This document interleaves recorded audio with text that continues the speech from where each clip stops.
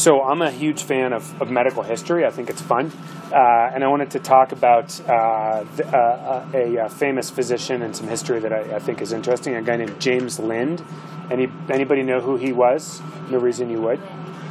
So he was a Scottish physician and surgeon in the 1700s, and he's widely credited for sort of quote unquote curing scurvy. So who knows what scurvy is? Yeah, vitamin C deficiency is a terrible disease, and it causes a failure of connective tissue, and so people die of some horrible way to die. It's sort of like Ebola. You bleed out, and your skin falls apart, and yeah, it's horrible. And scurvy killed more sailors probably than any actual armed conflict ever did. So if you sailed around the world in 1700, the mortality rate on boats was probably 80%. And it was most... Because they ate... They had no access to vitamin C. No Yeah. fresh anything. Yeah, no fresh anything. So that's scurvy. And so that's why British soldiers or sailors were historically called limeys.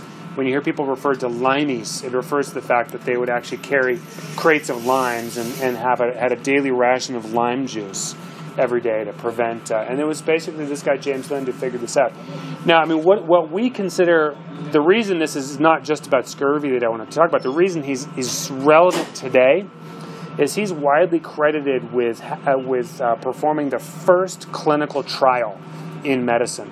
So in 1750, he performed a true clinical trial that we would recognize as like real medical research today into the treatment of scurvy.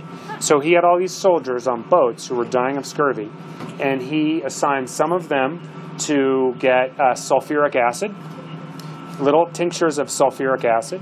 He assigned another group to get little tinctures of just vinegar. He assigned another group to get little tinctures of like grog and wine and things like that. And he assigned another group to get 2 oranges and a lemon every day. And guess who did best? It's the oranges and the lemon, predictably. So that was really the first clinical trial that we know of that really demonstrated that. And it's totally relevant today because that's how we would consider medical evidence being generated and proven. Now, did he understand why we know it's vitamin C, and that's why it fixes you. But he had no idea that that's what it was.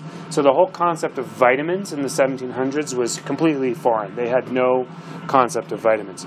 So they thought scurvy was basically like putrefaction. They thought it was that you were just basically eating spoiled food. So they thought that you were curing it because it was some kind of antiseptic, like a tincture of isopropyl alcohol or something like that was curing you of your scurvy. We know it was vitamin C. But it's a good other kind of evidence or example of you don't need to know how things work to prove that they work. Those are sort of 2 independent processes in medicine. So James Lind, first clinical trial, Scottish surgeon, cured scurvy, fascinating guy. Thank you. You're welcome.